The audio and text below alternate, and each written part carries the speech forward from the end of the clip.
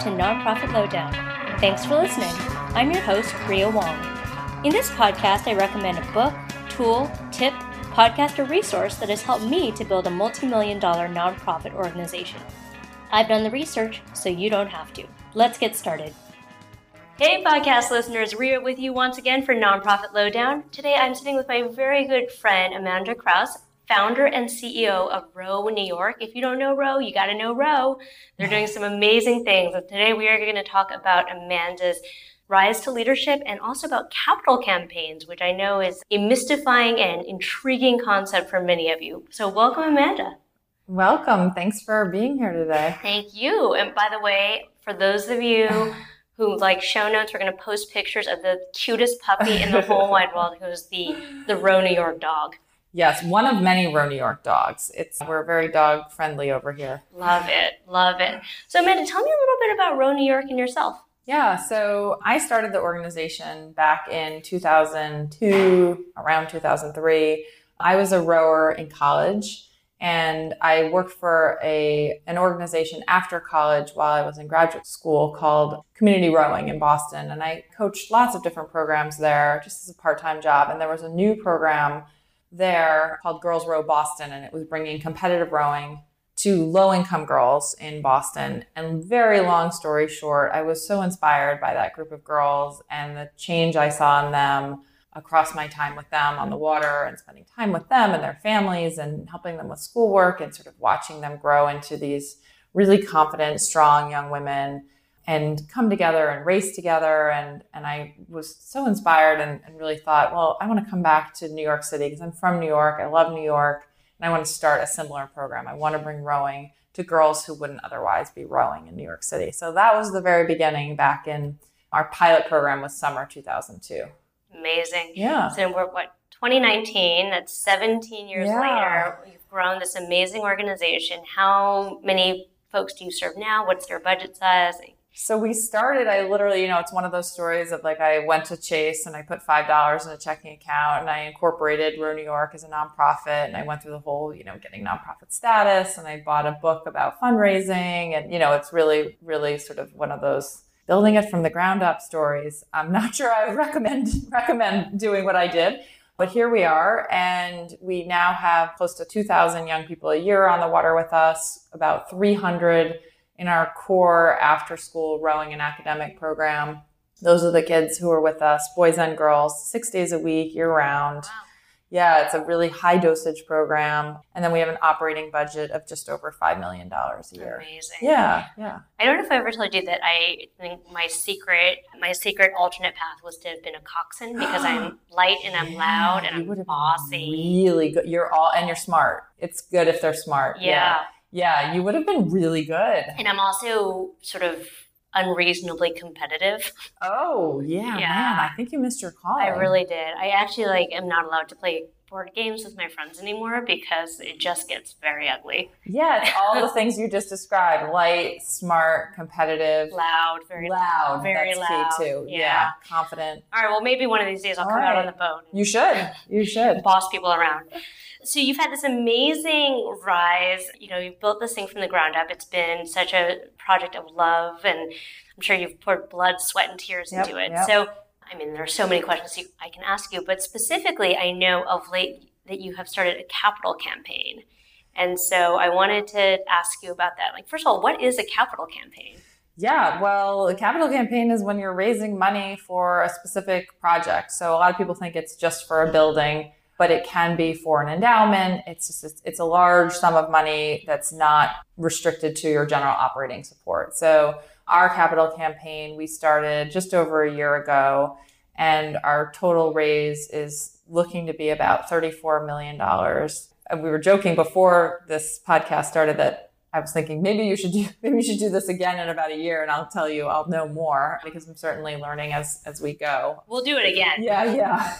But I will say that now that we're a little over a year in, it does make just the general operating raise seem a lot easier in comparison. So walk me through this. So you are raising capital campaign money at the same time that you have to raise operating? Yeah, because as you know, having been an executive director, you don't, sort of turn everything off and say, we're just going to focus on this campaign and then tell all of our kids, see you in a year, when we'll be back. Right. So we still need to raise the money to run our programs. And so you're raising the $34 million for a new building. Is that right? Yes. So we are building a 16,000 square foot community boathouse and learning center on the Harlem River. Today's actually an exciting day. I don't know if you know this, but we're going live with the renderings of the boathouse itself. Oh, that's awesome. I did not know that. Yeah, so I will show them to you. Yeah, I'll post them in the show notes if that's possible. Yeah. Okay, so let's back up a couple of steps here. So at what point did you decide that you were going to do a capital campaign? So it's such a long story, but I'll try to make it short. The boathouse that we use in Manhattan was owned by another nonprofit, and it's floating on the Harlem River. It's very beautiful, but it has all sorts of structural issues, probably because it is floating on the Harlem River, and it's small. And we took over ownership over it 2 years ago. And when we took over ownership, we realized this is not a long-term plan. It's about $250,000 a year just to keep the thing floating. That's not running a single program or paying the electric bill. That's literally to keep it floating. Yeah. And I was sitting with our lead supporter of Row New York. His name is Dick Cashin. And I was telling him that we're in this tricky spot because, we're in this boathouse and we're running our programs out of it. It's just not sustainable. And, I do think that we need a long-term plan. We need a long-term home for this organization on the river. And he said, well, let's build a community boathouse. And I said, yeah, that would be great. And then I met with a couple of other funders and they said, what's holding you back? And don't say money.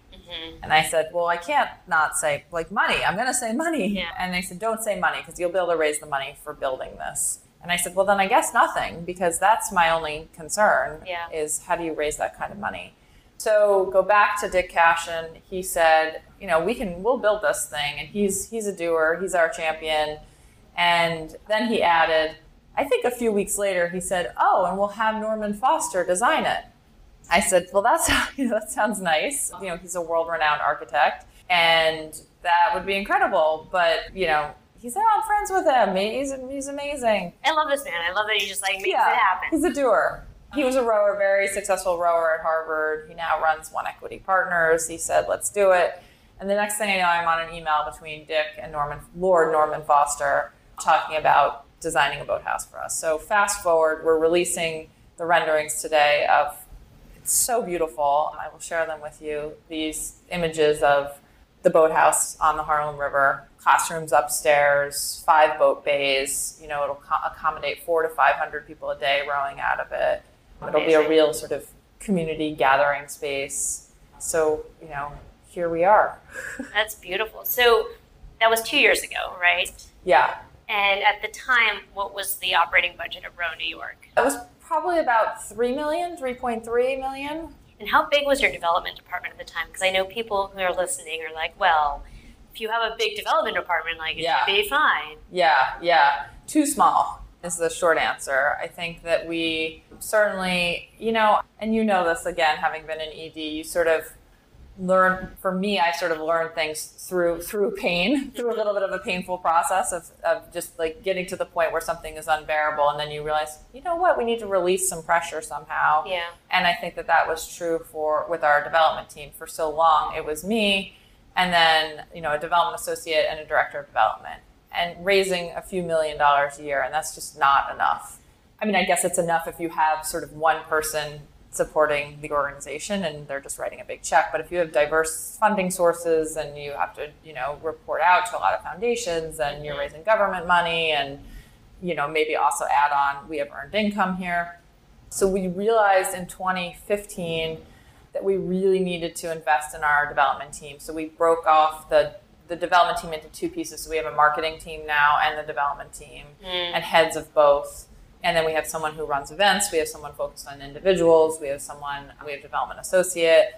And then we have a grant writer.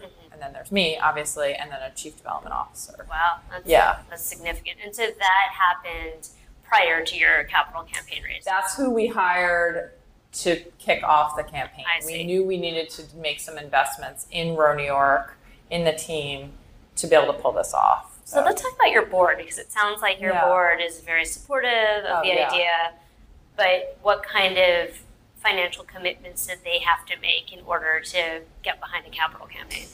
Yeah, so I'll answer that, but I'll back up a little bit and say that when I kicked off this project, and so I think people have to always recognize that for this project, at least, there's the capital side of it. Like, how do we raise the money for the hard and soft costs? And the hard costs are literally materials for the boathouse, and the soft costs are everything that's not a material. So the architectural fees and the engineering fees and landscape architects and permitting, et cetera.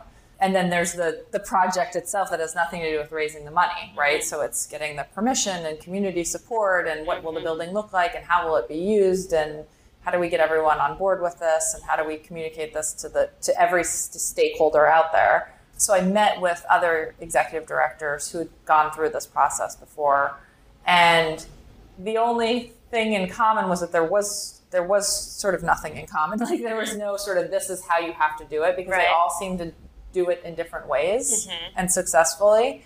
So a few of them said, it's all about your board, and they had board members coming in, multiple people making 7-figure donations. And we just didn't have that board at that time. And I think we've certainly made progress, but we didn't have a board with that kind of capacity. So I recognized sort of early on, this was not going to be, financially speaking, we weren't going to just be looking at the board. I mean, our board is incredibly engaged and incredibly generous. They're doing close to $1 million towards the project. But we recognized early on that we were going to need to, really think outside the board too.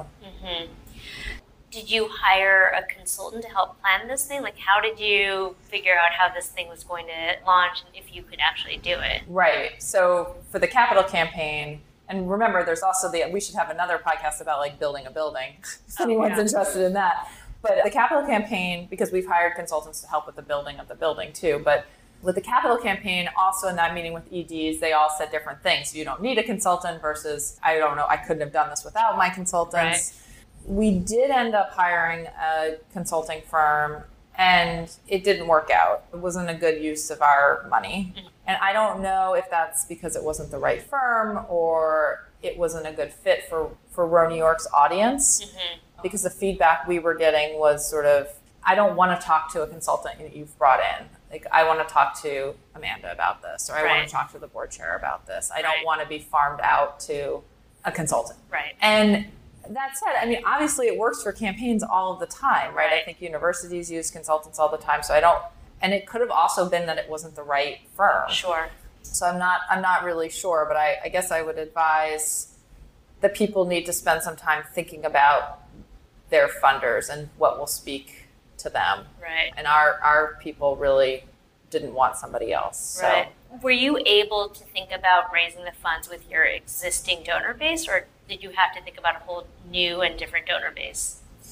Yeah, so, what we had hired these consultants to do, and I definitely think it's still worth doing, is you do like the first phase is a feasibility study, right? So I'm sure you know about this, but you go to your biggest funders and you say, this is what we're thinking about, this is what we're planning. Can we gauge your interest, and do you think you would make a gift towards this, right? And if everybody's coming back with like, absolutely, we're very interested, we'll, best case scenario, we're going to make a pledge right now before you've even kicked off the campaign, versus, some people will come back and say, this doesn't speak to me. I love what you're doing. I'm not interested in you guys building a building. For any number of reasons, people are excited or they're not. And that gives you a sense of what's possible. But it's also really imperfect, because I would say that we've met people along the way in the last year and a half who weren't even on our radar, who have given over $1 million. Wow. So it's really, and so that's great. But then there are also people, the flip side is that there are people who have been long-term supporters of Row New York for whom this isn't of interest. Right. So I'm always sort of scratching my head and feeling kind of silly when I'm reporting out to the board, maybe not silly, but sort of that I can't predict more. I feel like for raising the general operating support, we're very good now at this point of, I'm sure, you've done this, the probability weighted revenue, the pipelines for every foundation, every corporation, every individual, and you're usually not that far off, right? Mm-hmm. This just feels like, I don't know, he might give 5 million, he might give nothing. Yeah. I don't know. Yeah. And it swings the raise so far one way or the other way. Yeah. So it's been super exciting when you get a call like, I want to add $1 million, but then it's also, the lows are really low when someone you hope would be excited about the project isn't. Yeah. So many questions, but when you think about this donor base for the capital campaign, are they mostly individuals? Are they mostly foundations? Are they corporate? Like, what's the mix? Mostly individuals. Okay. So the vast majority individuals. We looked into new market tax credits and some other ways of bringing in funding. We looked into public funding. Mm-hmm. And we really decided, because the building is on city property, on Parks property, we wanted to avoid public funding because that would have to go through the Parks Department, and then we lose sort of control over those allocations. And so in terms of speed and decision making, we sort of wanted to keep that control. So it's mostly individuals. We are looking towards some of the private schools who we run turnkey rowing programs for to see if they want to invest in the building to have a long-term home for their programs. Mm-hmm. So there's some interest there. We think foundations will come in at maybe 2-3 million. We have $1 million so far. Mm-hmm. But what I've learned is that they're much more interested, for the most part, later on. They want to see you've broken ground, you've started the building. Got it. You need their help to finish things up, not you haven't even broken ground. And the risk is higher, and understandably they're not as enthusiastic about that. So how do you keep the capital campaign from capsizing, I'm using a rowing term, your general operating rates? Because $5 million is still a lot of money to raise. Right. You bring up such a good point. And, I've found that I've sort of had to make my peace at moments over people coming in and saying, I want, long-term supporters coming in and saying, I would like to direct this towards the building. You can agonize over that, but you also, there's only so much you can do, right? And we do everything we can to really try to be protective of the general operating raise, mm-hmm. and be very clear about that with folks. Mm-hmm. And I have to say, only a little bit has that happened where I think, I wish they were putting that towards our annual budget, mm-hmm. versus the building. So, mm-hmm. and right now we're at the point where we need so much for both that I guess it's a good problem. I don't know if that's a good problem to have. I'm like, That's fine. Put it towards the building. We need to raise plenty of money there. Or they can put it towards the general operating. Like, that's fine too. It's not like we're sort of overflowing in one category or the other. I see. And so when you consider your capital campaign prospects, mm-hmm. is there a danger of cannibalizing your current prospect pool or your current donor pool? Right. Well, for the board members, we asked them to do a separate, mm-hmm. campaign pledge. And we stress, and they know because they're with us every step of the way, how important that general operating support is. With new funders of the Boathouse, we actually are asking them, and some have said yes and some have said no, to let us earmark a portion of it for general operating support. Oh, that's great. Some have said no, I want it all towards bricks and mortar, and that's completely fine. That's at their discretion.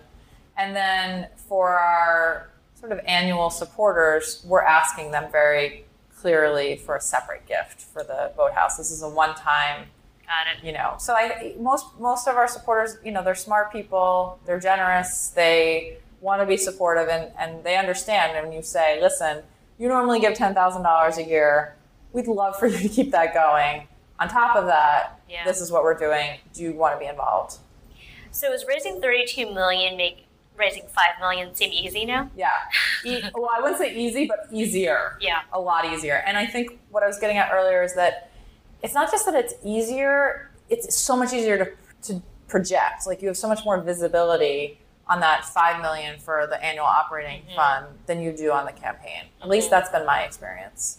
And how much of this capital campaign raise do you think has been about shifting your internal expectations about money? Ooh, that's such a good question. Shifting my own, like your own money baggage. Well, I don't really have any money, so no. I think that I have to keep reminding myself when I feel like the campaign isn't going well. I don't know if this is answering the question, but when I feel like the campaign doesn't have the momentum I want it to, I have to remind myself that we just haven't turned the right key yet. That this is not because the money isn't out there and interest isn't out there. It's just that we haven't, you know about this, like a nonprofit is just sort of this puzzle, right? And you're always, and that's what's kind of fun about it, is like you're just always trying to put the puzzle together. And so to me, that means like we just haven't asked the right person, or we haven't told the story the right way yet, or we haven't asked them at the right time. And so certainly I have moments of feeling discouraged, and you hear about these campaigns for a private school where they're like, it's just flying in the door. Like we have more than we just heard about that a couple of weeks ago. Yeah, and that's annoying. Yeah, and you're happy for them. And I actually really admire the head of the school it was clear that they were doing really well with their campaign. And, but of course you have that moment of like, well, why can't it be that easy for New York? Yeah. I have that moment. Yeah. But then I give myself like a 30-second pity party, and then I realize, well, because what we're doing is harder, and that's what we signed up for. So get over it and move on. Oh, that's my internal. Yeah. Well, because I was thinking about the fact that, it seems insurmountable until you actually do it. So like before you're raising a budget of $1 million, you're like, oh my God, I'm never going to get to $1 million. And then you get there, you're like, oh, well, that wasn't that hard. Right. And then you're like, okay, but $3 million is going to be really hard. And then you get, so it's almost like you have these limiting beliefs about what you can do until you actually get there. Right. Exactly. So, I have a 10-year-old, and she always says to me, and she's very determined, and she always, she's just always in the background while I'm talking about a 13-year-old too, but he doesn't really, I don't think he's paying attention. But she's always listening to, me talk about this project in this boathouse. And she'll often look at me and say, like, Mommy, you can do this. And repeat after me, like, we are going to build this boathouse. And she literally won't stop until I say, we're going to build this boathouse. And then she'll say, no, that was not, Say it with some oomph. Yeah, exactly. No, say it like you mean it. We're going to build this boat. No, do better. We're going to build this boathouse.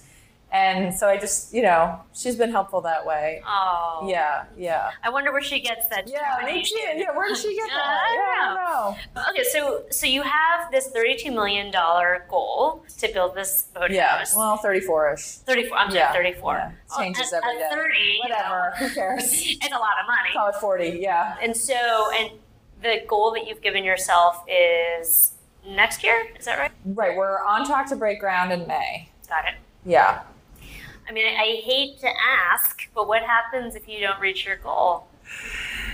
To break ground, well, the first question is, how much do you need to break ground? Because that seems to be the $1 million question that the board is working on, and no one seems to have an answer to either from other organizations. They all have different opinions about that. Yeah, so that's what's fun too. You ask, one person will say, you just need enough to pay the contractor to keep moving, right? Mm-hmm. Which is a much lower number than more conservative folks who will say, you need enough money to break ground, pay for the entire building, hard and soft costs, and then a year of operating. And which I say, no, I'm somewhere in the middle of all of that. But I think, this is a whole bunch of rowers for the most part, focused on raising this money. And I think that's a good thing for this crowd. And that, talk about being competitive, like we're going to, that would be a very bad scenario. And I think everyone's going to try to avoid that, because every day that the chair, John Denham, of our real estate committee just said last week, he said, every day that you delay breaking ground is approximately $2,500 just with, cost escalations. And so we will really try to avoid that. So when is what do we call it in hospitality, your opening date? Oh, yes. So it's supposed to be a 2-year build. So that would be spring 22. Okay. Yeah. So you hope to break ground soonish. Yeah, so we hope to break ground spring 2020. So this coming April or May. Got it. Probably May. And then a 2-year build, so then we would move in spring 2022. So anything else that you feel like you really learned in the last year and a half of this capital campaign? Oh my God, I have learned so much in this capital campaign. I'm trying to think of what I haven't talked about that I've learned. I would say that accounting gets a lot more complicated. And so, really making sure we have a great finance team and making sure that they're really prepared for and supported in what that will look like, because the costs are much more complicated and the giving is more complicated. And I would say, it's just so key to have a really good team, which we do have. We have this incredible team working on this whole project, from the chair of the committee, John Denham, and then an advisory board member, David Huntington, and then some key staff here. And then we have a consultant, and then the design team. And so when we do weekly phone, every week, for years, 2 years now, we've done a Thursday phone call, and I imagine they'll go on for a couple more years. And really, I think it's having a really good team, because, there are these moments that the project feels impossible. And so ideally, just as on teams, you don't all have those moments at the same time. So then you can lean on the person who's feeling strong and has the answers, versus thinking you can do this alone. That's not possible. So last question for you. How do you spend your time? Are you solely dedicated to cuddling puppies? Aside from cuddling puppies and, doing affirmations with your daughter, which sounds like a lot of fun. But I mean, you mentioned that you have someone who's sort of running the day-to-day. Yeah. That's a really good question, actually. You're good at this. I've had a little bit of practice. So Rich Berlin, I'm going to give him a little shout out from Dream, told me a few years ago, he said, Amanda, when you go to build this building, I know you're laughing. I am laughing. I'll tell you a Rich Berlin story after that. Everyone has a Rich Berlin story. So, Rich, if you're listening, this is for you, this is for you, Rich. He said, Amanda, here's the thing. You're going to need someone else to run Row New York when you go to build this building. It's going to take over your whole life. Yep. And I smiled and I nodded. And it's not that I didn't think he was right. I don't know why I didn't listen to him, right? I don't know. I was like, right, sure. And then I didn't listen to him. And probably because, like all EDs, I was thinking, I can do everything. I can figure it out. And also, that's crazy. Like, we can't hire someone else. Like, we have to save money. And then about a year in, I realized I was drowning in launching a capital campaign and then trying to run Row New York. So I would, go out to a morning of breakfasts and coffees, and then I would come back to 100 emails and everything good and challenging about a nonprofit. And I just didn't have the capacity. It was not possible. And, I was waking up at 4:30 and trying to get ahead of things, and then working on weekends. And then I thought, this is not sustainable. This is not good for me. It's not good for Row New York. And so I went to our board and I said, this is not working. And they said, of course it's not. They were like, dumb. Yeah, we knew that. Yeah, of course it's not. Yeah. And that's when we decided we would need someone internal to run the day-to-day of the organization. So we had Jenny Trays doing that up until June as our deputy executive director, doing a tremendous job. She left after 10 years of being at Row New York this month. And Rachel Citron, also from Dream, so a lot of Dream crossover. She did 15 years, it sounds like prison, with Rich. And she's just been the hugest asset and just incredible. I mean, jumped in at 1 million miles an hour and is already running most everything here. So that's awesome. That has allowed me to not be a crazy person as much. And to answer your question, my time is mostly spent going out and meeting with people, building the board up, meeting with people, talking about the boathouse, talking about Row New York, taking them to visit the programs, getting people excited about joining the board, working with our board to connect with more people. That's, as you know, that's what fundraising is, right? Is getting people excited about what you're doing and on the team.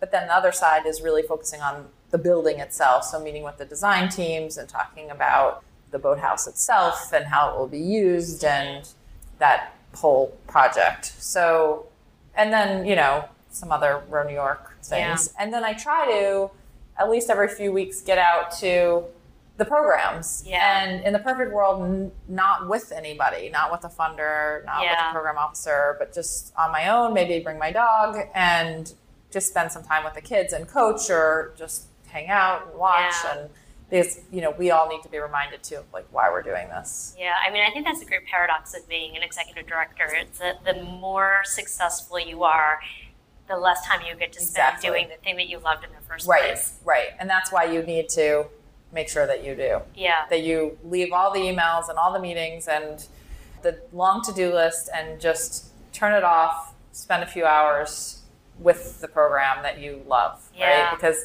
you need to sort of fill your own tank. I think that that's really key.